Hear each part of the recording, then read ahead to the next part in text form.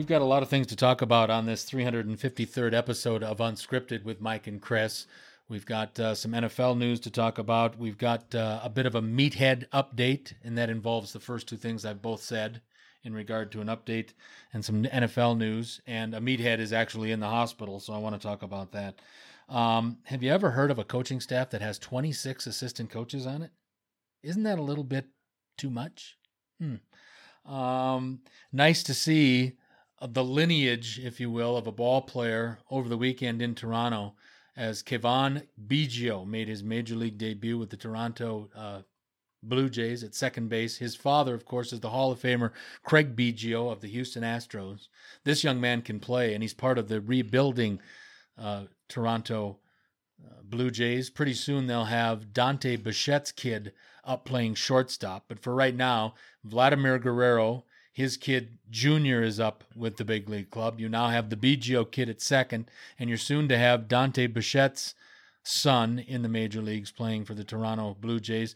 The rebuilding plan is in full throttle and full mode in Toronto. But we've got something a little bit different here. For the first time in 18 years, and this is the way I want to start episode number 353 of our little program. For the first time in 18 years, wrestling icon, magnet, whatever you want to call him, Vince McMahon, has some competition for his little WWE brand.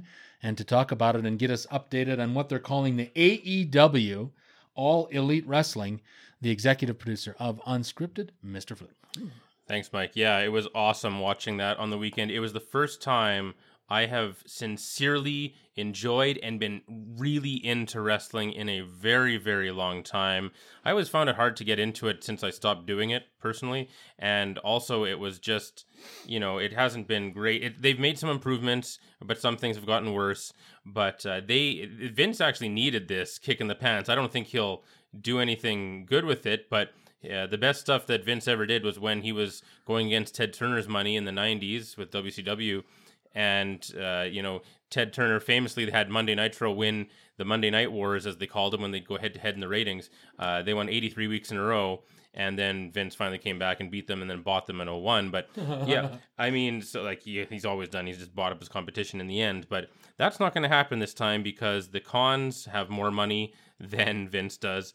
Shad Khan's fortune, it's hard to estimate. It's anywhere from 2.7 to 8.4 billion, but he does own the Jacksonville Jaguars in the NFL. He does own the Fulham Soccer Club, and he's got all sorts of stuff going. But this is mostly run by his son, Tony Khan, and of course the Young Bucks tag team, who have really been responsible for getting this going. But just a spectacular card on the weekend.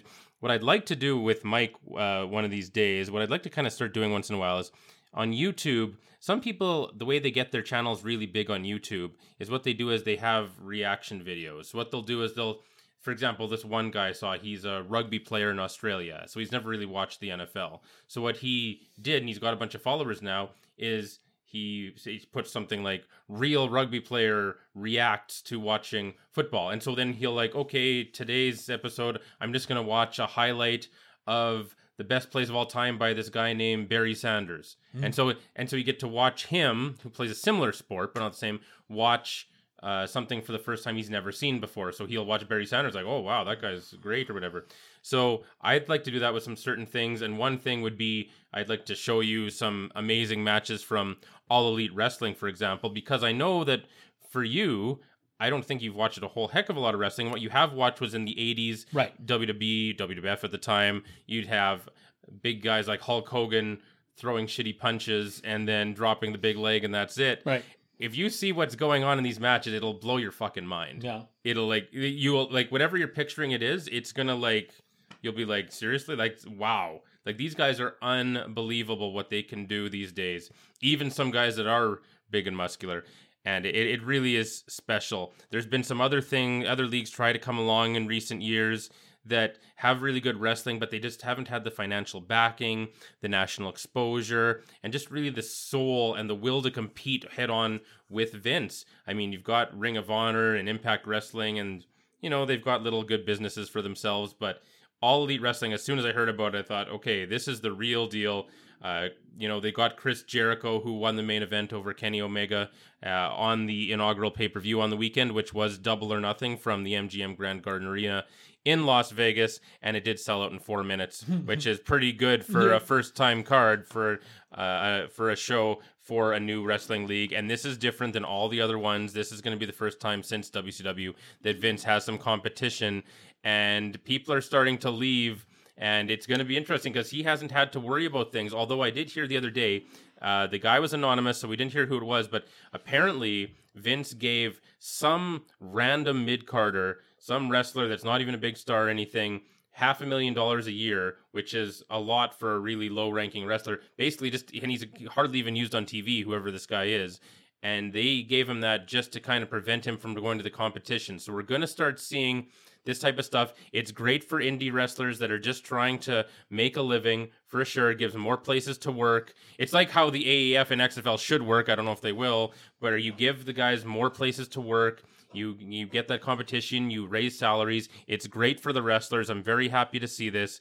But it's going to be interesting. I guarantee you this will be different than all the other ones, and that AEW is a serious deal, and all the hardcore wrestling fans who know what's going on and pay attention and show up and really cheer their asses off and really are all the way into it. The biggest wrestling fans in the world and the smartest wrestling fans in the world will be going to AEW, and Vince is just going to be left with the typical sanitized, mediocre PG shit of just random families coming there, sitting on their hands, and then going home. Well, I think if AEW and they're listening to Unscripted, they should bring us on as a sponsor after that. Oh, I'll endorse AEW all I know. day. Well, that's what I'm saying. That and the Spearmint Rhino. Yeah, absolutely. That's all I need. Yeah. A lot of things to talk about on this 353rd episode of Unscripted, and I want to start. We haven't done this in a while, and I just thought about it. Hey, perfect way to get back into talking about some of the meatheads from the wonderful and wacky world of sports. The guy in the penthouse of meatheads, in my opinion, from the wonderful and wacky world of sports, happens to live in suburban Detroit. And Cavaliers owner Dan Gilbert finds himself in a suburban Detroit hospital with stroke-like symptoms. And first and foremost, I am not making fun of an illness. I'm just making fun of the idiot that's having the illness. There's a difference. I love it. I am not a Dan Gilbert fan. I don't wish the guy would pass on, but I just think he's a meathead. He, as much as I was stamping for years for LeBron James to go to Los Angeles and become a Laker, I think if he wouldn't have been such a meathead, he probably could have kept LeBron James for a few more years and probably had dominated the Eastern Conference for a few more years. But I truly believe that Dan Gilbert is a meathead. And again, I'm not making fun of the illness. I'm making fun of the guy who's sick, who I think has been quite ill for quite a while. But not one of my favorite people in the wonderful and wacky world of sports. But this next guy that I'm going to put up for chairman of the board he can't be chairman of the board of the Meatheads because that's Dan Gilbert, but we'll make him the second in command. This guy's going to he could go unopposed. This is just ludicrous to me. This is why this guy is a potential great meathead. And I'm talking about former Philadelphia Eagle and Washington Redskin quarterback Donovan McNabb, who to my recollection, and I forget things every now and then, but I believe in my heart of hearts that Donovan McNabb also played for the Minnesota Vikings, if I remember correctly. There's one strike against you right there, you moron. 0 Super Bowl championships on his resume. And yet he recently came out on some show I was listening to the other day saying that, and he still adamantly believes this, that he is, and I quote, a Hall of Famer because he has, and I quote, better numbers than Aikman, but he has all of those Super Bowl rings and he played with Hall of Famers, end quote. Here's the problem, Donovan. A, you're limited as a quarterback. I don't give a damn about the color of your skin. I'm talking about your abilities on a football field. How many big games did you play in under Andy Reid? You had a pretty good damn coach to work with, which is Andy Reid. You had some decent receivers. There are some guys that get on with less, get by with less is what I'm trying to say. But if you believe that you're a Hall of Famer, Donovan, you need to go back and make sure that you really did graduate from Syracuse University, because if you really believe that, you are too stupid to get into Syracuse University. There is no way Donovan McNabb is a Hall of Famer. There's a reason that Troy Aikman is a Hall of Famer, regardless of what Skip Bayless thinks. Troy Aikman is a Hall of Famer because of championships won. And yeah, he had some Hall of Famers to work with, no question about it, and they took some of the load off, no question. You can hand the ball off to Emmitt Smith. You can throw the ball to Michael Irvin or Jay Novacek or Alvin Harper. You've got Jimmy Johnson as a coach, and at one time, Norv Turner as an offensive coordinator. They were a brilliant pair before Jerry Jones did the stupid thing and tried to interject. Dumbest thing you ever did, Jerry. And I'll get to you in a couple of minutes about the Cowboys. But if Donovan McNabb believes that he truly, and it's good to have self-confidence. It's good to believe in yourself. I've got to be better at that. My self-confidence is at an all-time low. But I don't believe myself to be a Pro Football Hall of Famer. And I don't think you should either, because the bottom line here, Donovan, is this: 0 championships. And to my recollection, you played in 1 Super Bowl, which was a loss to the New England Patriots. To my recollection, you played in 5 NFC Championship games. There was a problem. You lost 4 of them.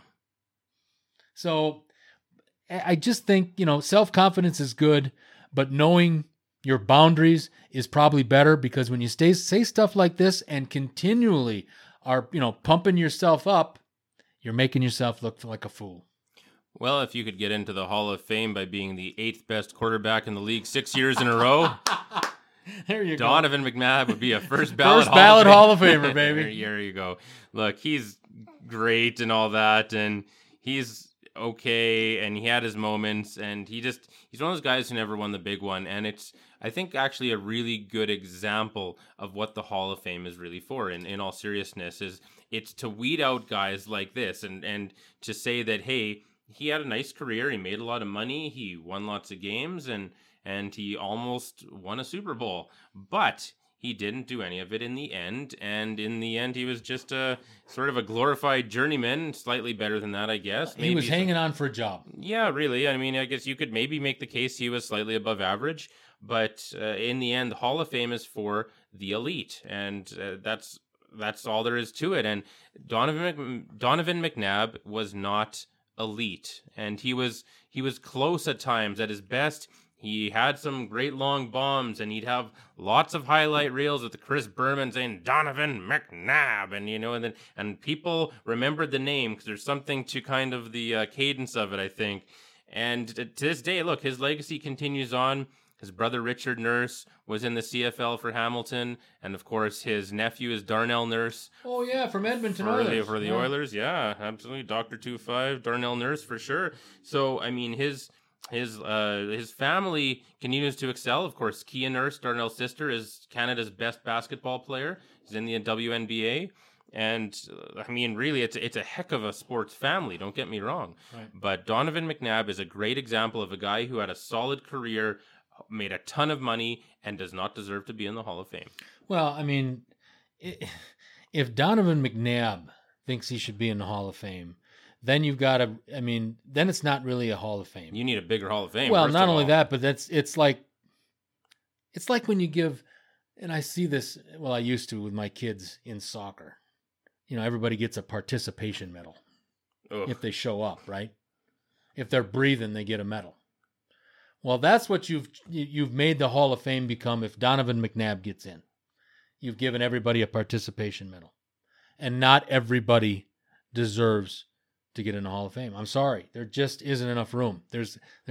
That's one of my problems, is we're allowing too many borderline cases in all 4 major sports. Chris asked me one time, and I remember it because I've listened to it on one of my walks around the city of Calgary. And we were talking about Dan Marino one day. Should he be in the Hall of Fame? And I put the caveat on there, no, not because of his numbers, deserving of his numbers. He can't help it. He never had a defense to work with in Miami. Marino had to outscore everybody. But the problem is Marino was 0 for 1 in Super Bowls. There's got to be a bare minimum. I believe you have to be to be in the elite locker room of life in regard to Hall of Fames in professional sports, in the big four team sports, the team that you're on or a team that you're on has to have won a championship. Bottom line. It's fairly fair, but I will say that if there was one guy in any sport that did deserve to be in the Hall of Fame with no championships, it's probably Marino. And that's why he's in. His numbers, you can't erase those numbers out of your mind. They're outstanding. What he did as a rookie when he came in 1984, and he looked like he'd been in there 20 years, and he made, you know what? There's a lot of similarity between Dan Marino and Aaron Rodgers. Think about it this way. This is the analogy. Marino is bigger, stronger. He's a hulking guy. I've met him once. He's just huge. He's got hands like meat hooks. 3 size your hands. Oh, everyone's well, got but I'm just saying, just to, you could see how he could throw the football and how he could grip it, and he played at Pittsburgh in college, but here's the thing, Dan Marino, and where I'm making drawing the comparison to Aaron Rodgers is because Miami's defense was so bad, aka Green Bay's defense, that Rodgers has to put up Herculean numbers to win football games. And that's been the way it's been for years. It really is, folks. I'm not blowing smoke up your poop chute. The Packers have not been relevant. The Packers have not been a top 10 defense since 2010. Coincidentally, that's the last time they won the fucking Super Bowl. Now you see one of the reasons why Gutekunst is spending so much money and draft capital on defense. You've got to take some of the pressure off of Aaron Rodgers. That's similarly what Dan Marino faced for years in Miami, playing for the first half of his career, with the all-time winningest coach in the National Football League, Don Shula. But why, as great as Shula is with 349 career wins, kicks the shit out of everybody, but why couldn't Shula address defense in Miami? Why didn't he bring proper personnel? Miami was good for the longest time because of Marino, but they draft low, a lot like the New England Patriots do every year. But the New England Patriots field a competitive defense. They've won a number of championships to justify that. That always surprised me about Coach Shula, is why he wouldn't augment his defense when you had Marino and the Duper and Clayton wide receiver combo. You had all these offensive weapons. They were putting up prolific numbers, but they couldn't stop anybody. It was like a pinball machine when Miami played somebody. You'd have to win it 49-48. Because Miami's defense couldn't stop anybody, and the other team's defense couldn't stop Marino. That's how Marino got into the Pro Football Hall of Fame. Donovan McNabb does not have those kind of numbers, and he didn't lead a team. He says, McNabb says he played, meaning Aikman, played with a lot of Hall of Famers. Well, let me tell you something, Donovan. You must have played with some pretty good football players, especially on the defensive side of the football, to be in 5 NFC championship games. You were a pretty good team. You just weren't a great team. And the one time you did get through to the big game, you lost to, the New England Patriots. Donovan McNabb, shut your mouth. Stop making yourself look stupid. Appreciate your career, but not everybody. It's a very exclusive fraternity. There's only one champions locker room at the Masters. Only champions get to use that locker room the week of the Masters. You haven't earned your key and never will to the Masters championship locker room, Donovan, and you got to live with that, pal. I didn't know about that locker room. That's actually pretty neat. Yeah, they have a champions locker room. So Mike Weir gets to go in there, Mike Weir gets to play until he's 65, and he can go at any time. He gets to play till he's 65? He can play the Masters. They put a rule in a couple years ago. So you get unlimited. You can be the 9,837th player ranked in the world, and you can still, if you've won the Masters, you can still play every year. So before there was no age limit? There was no age limit, but within the last 5 years, I think it's 65 or 70 now. They don't allow them to tee it up once they get to 65 or 70. Oh, okay. Unless they were in the good rankings, which is unlikely. That's not going to happen. Yeah. So you can play the Masters until you're 65 if you are a former champion. Oh, nice. And you have a locker in the champions locker room, which only champions get to go in. Tiger Woods can go in. Ernie Els cannot. Wow. That's interesting. Yeah. If you'd like someone like Ernie Els and to go there and say, sorry, you're not good enough. You can't. Wow. Today, Tiger Woods can go in. Rory McIlroy cannot. Yeah. That's true. Interesting. Right. Yeah. My dad's favorite golfer was always Mike Weir, and maybe still is. Whatever happened with Mike Weir? How come he only had the one? Poor Mike Weir. He had a great run in the early 90s when he was, or excuse me, the early 2000s. Yes, 2003 when 2003. I've got an autographed picture of him putting at Augusta National. He was at the top of the world. Mike Weir got the President's Cup to come to Canada. He got it to come to Montreal because of his popularity and his relationship with Tiger at the time. I believe it was 2007,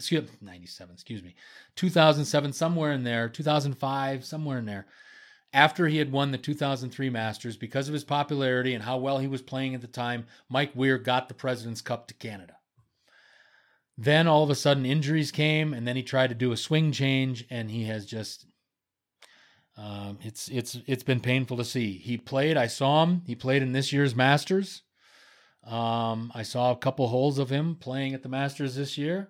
He recently was in a Web.com tour event to try to get his PGA Tour status back, but I don't think it's going to happen. It's just the injuries. He can still go to Augusta and use the luck. He can still play. He could be as bad as you and I in a golf course, and he can still play Augusta National anytime he wants, up till I believe the age of 65. Wow. Well, good for him. That's great. But why? And I know that Tiger's like redone his swing a couple times, I think, too. But you in the Masters, why do you then go and redo your swing? I have no idea. I think, I know from reading books, I've read a lot of books written about Tiger.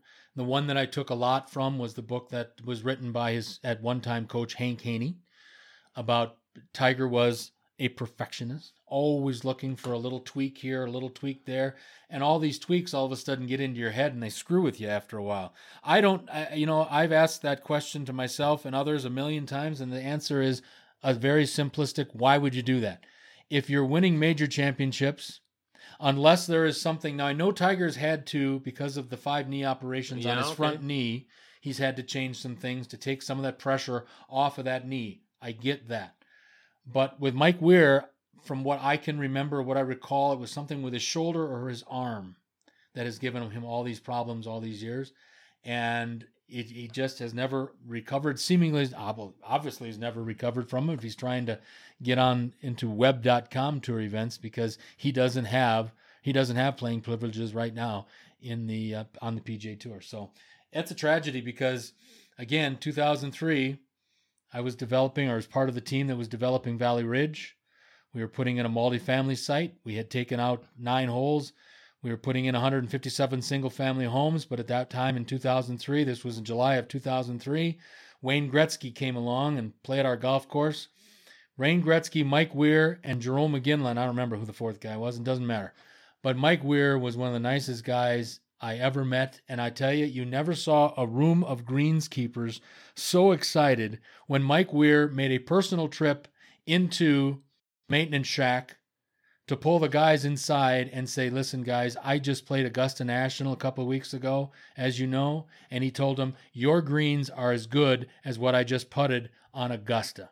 And our greenskeepers, you couldn't get their heads through the doors for about the next week after Mike Weir, the reigning Masters champion, told them how great their greens were. No, that's a nice story for sure. And I know my dad is very choosy with who he picks for his favorite players, and I don't think that he's just reflexively knee-jerk cheering for Mike Weir because he's Canadian. I think that it's because he's a really good guy. He's a nice guy, and that's what it is, bottom line. One thing I want to get to before we put a wrap on this 353rd episode of Unscripted, and I was taking a bit of a shot earlier on the Dallas Cowboys. Never been a big fan. I think for the capital and the resources and the facilities that they have, I think the Dallas Cowboys should have been to the Super Bowl more than 0 times the last 25 years or whatever it is. The number 1 revenue team, you mean? Right. Yeah. With Jerry's World and the what they call the Fortress out at the Star out in Frisco, Texas. That's their training facility.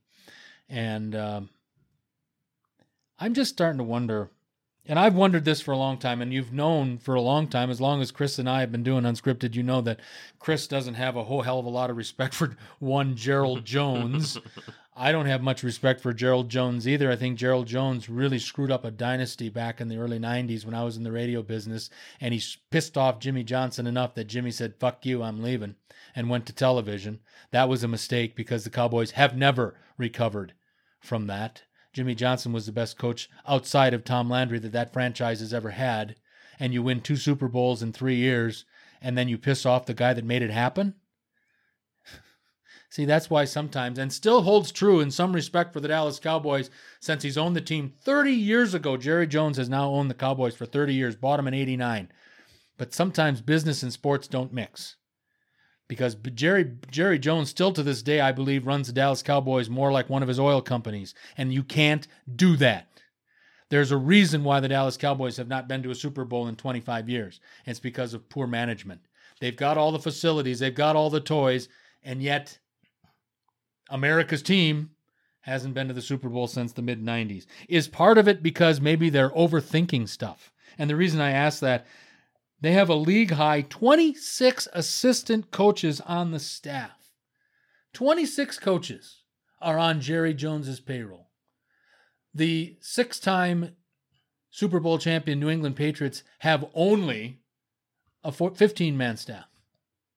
How can the Cowboys have 11 more assistants? And they've won 0 Super Bowls in the last 25 years, and the Patriots have won 6. What the hell do you do with 26 assistant coaches? If you're winning Super Bowls, okay. But they've won what? Maybe 1 division championship in the last couple of years. A couple of years ago, they went into the playoffs at 12-4, and they were the number 1 seeded team, and then Aaron Rodgers kicks their ass with a last-second pass to Jared Cook, and they kick the field goal and win. Besides that, have the Cowboys been prevalent since the mid-90s? One word, no. Yeah, I remember when Dallas Aikens, when he was coach of the Oilers, went down there and embedded himself, as they say, with Jason Garrett and his team for, I think, 3 days just to see what it was like. Cause I remember you telling me that. Yeah, like, it was like, well, if I have 3 assistants and this guy has 30, like, what's he doing? So I appreciate that idea, but you know what really hurt Jerry Jones, and this might not have affected him at all either, but when Jason Garrett inexplicably won Coach of the Year in 2016, which was the dumbest thing I've ever... Like, Jason Garrett, I'm sorry, seems like a nice guy. He is not the best coach in the National Football League. That's why he's got 26 or 25 other assistants. Oh, man. He would be, like, honestly, like, Jason, I'm sorry. He's near the bottom. He's near the very bottom. He's like bottom 2, bottom 3. Honestly, he just is. I'm sorry. And, even if Jerry Jones wanted to fire him, and I don't think he does. I think he just likes him as a guy, and he just sticks with his guy and loyal Texas and whatever. But I don't know. I just made that up, but I have no idea if that's a thing. But I'm just trying and explain it. But even if he wanted to, when you win Coach of the Year, how, like, Jerry Jones, like, even if he wants to fire him, it's like, oh, well, I can't really fire the guy who just won Coach of the Year. I mean, Masai Ujiri can. But like, well, they did it in Calgary. Yeah, well, Masai Ujiri did it in Denver. Denver. Fired George Carlin. Yeah, George Karl. Very good. Look at you. Thank you. Yeah, there you go. Whoa. So some people like that can do it, and maybe Ujiri's still going to look like a hero, but Jerry Jones is not. I'm just waiting for Jerry Jones to make himself the head coach. That's going to be my favorite. The only question will be, will he be doing it at field level or in the box? You know, it's funny, when in the mid-90s in the radio business, we had an ongoing discussion all the time because there was a lot of rumors coming out of Dallas, whether you were talking to Vern Lundquist or you're talking to Randy Galloway at the Morning News or whomever you were talking to. It didn't matter. They all believed in the early 90s when Jones fired Jimmy Johnson. They really believed in their heart of hearts that Jerry was going to come down and coach the team. They really believed that. Oh, yeah. Thank God. I can't blame them. Thank God they didn't. I don't know who they hired. I know later on it was Bill Parcells, but Parcells was way past his prime. But Jerry Jones, to me, has been one of the poorer owners for his singular team. I think Jerry has done a lot of good things for the league. I believe that. I want to believe that with the good old boys network and their money. But as for his role in the day-to-day operations of the Dallas Cowboys, I think it's done them a lot more harm than good. I think they needed to hire a legitimate football man way long time ago because Jerry Jones played tackle at the University of Arkansas back in the 50s. That makes him a football man. Bullshit. He never saw the field. Jimmy Johnson was a starting guard on the 64 Arkansas team that won a national championship. Jerry Jones was a bench warmer on that team. But Jerry's a football man. No, you're not. And that's why, again, the Cowboys have been irrelevant since the mid-90s. But literally, out of 32 teams in the NFL, the Dallas Cowboys are the number one revenue team. For sure. They are at the top of the list. Yep. Not close. Like, they are clearly in first place. Absolutely. In the league for when it comes to revenue. They're America's team. They're the most recognized logo and brand in the NFL. Yep. Storied franchise. Yep. Did well both in the 90s and back in the day before that. Had a number of great teams in a couple different eras. And yet they haven't done shit in a quarter century, and that is inexcusable. Doesn't matter who's running the team, doesn't matter what sport it is. If you are the number one sports revenue team in your league, you have no excuse for not winning regularly. This is like if the Yankees went for 25 years without a World Series, which no one can even fathom something like that happening, right? It's been a few years now, and it's getting ridiculous. It's been, what, 7 years now? Yeah. 2012 was the last time for the Yankees, I believe. And they're starting to rumble a little bit. Yeah, we'll try quadrupling that, and then we'll see where they're at. Think if George Steinbrenner was still running the Yankees. He'd have fired any manager he's had that hasn't won in 7 years. Oh, yeah, 100%. And there is just not enough accountability. Jason Garrett's been there too long at not enough performance for sure. And, Jerry Jones, the problem is, and this is a problem with really bad scouts and bad executives in sports, is that they get married to guys. Mm-hmm. They fall in love with guys. That's right. They see, and it's not just players, coaches too, like Jason Garrett. He clearly just loves Jason Garrett as a man, and I don't blame him for that, because Jason Garrett does seem like a guy who you could really like, seems like a decent dude. But he hasn't delivered, and you have to get rid of him. And you can't just get married to, like, Dak Prescott, good quarterback. I don't think he's going to win any Super Bowls. Like, you can't get married to certain guys, and it's been his downfall at all. And I think he probably thinks of his loyalty, but it's just a bunch of lazy bullshit. It's exactly right, because all we keep hearing about when we see these mega contracts being signed and these guys opting out of their contracts, and you see the transactions that happen in big-time professional sports, this is still a business. And business runs on execution, but results. And if Jerry Jones was the employee instead of Jerry Jones the owner, I believe Jerry Jones the employee would have gotten fired about 25 years ago. Would he ever? And hey, all I have to say, Amari Cooper for a first-round pick? There you go. First-round pick for Amari Cooper. Good for you, Jerry. You're a real football man. I can't wait. For my fantasy leagues this year, I can't wait to watch all the people who overdraft Amari Cooper, and I just get to laugh my balls off, and I just hope I don't play him the 2 games next year where he does really well and gets a ton of fantasy points, and I'll be set, because that is totally ridiculous, giving a first-round pick for Amari Cooper. And that's just one of the terrible decisions that Jerry Jones has made when it comes to football, and I don't think Jerry Jones is ever going to win anything else ever again in his lifetime. We've got a run on this 353rd episode of Unscripted with Mike and Chris. We thank you for participating and joining us, and hope that you continue to do so. Freeform Friday is next as we wrap up another week of wonderful shows here on Unscripted, and we'll have a lot of things to talk about as Chris goes on to our Twitter account, and of course twitter.com/unscriptedmc finds things that people are talking about of any interest to Chris or I. We banter about a little bit and go on. It's a great way to end the week, and that's coming up next on Unscripted with Mike and Chris. Having said all that, for the executive producer of our little program, Mr. Chris Fluke, I'm Mike Jansen. Until next time.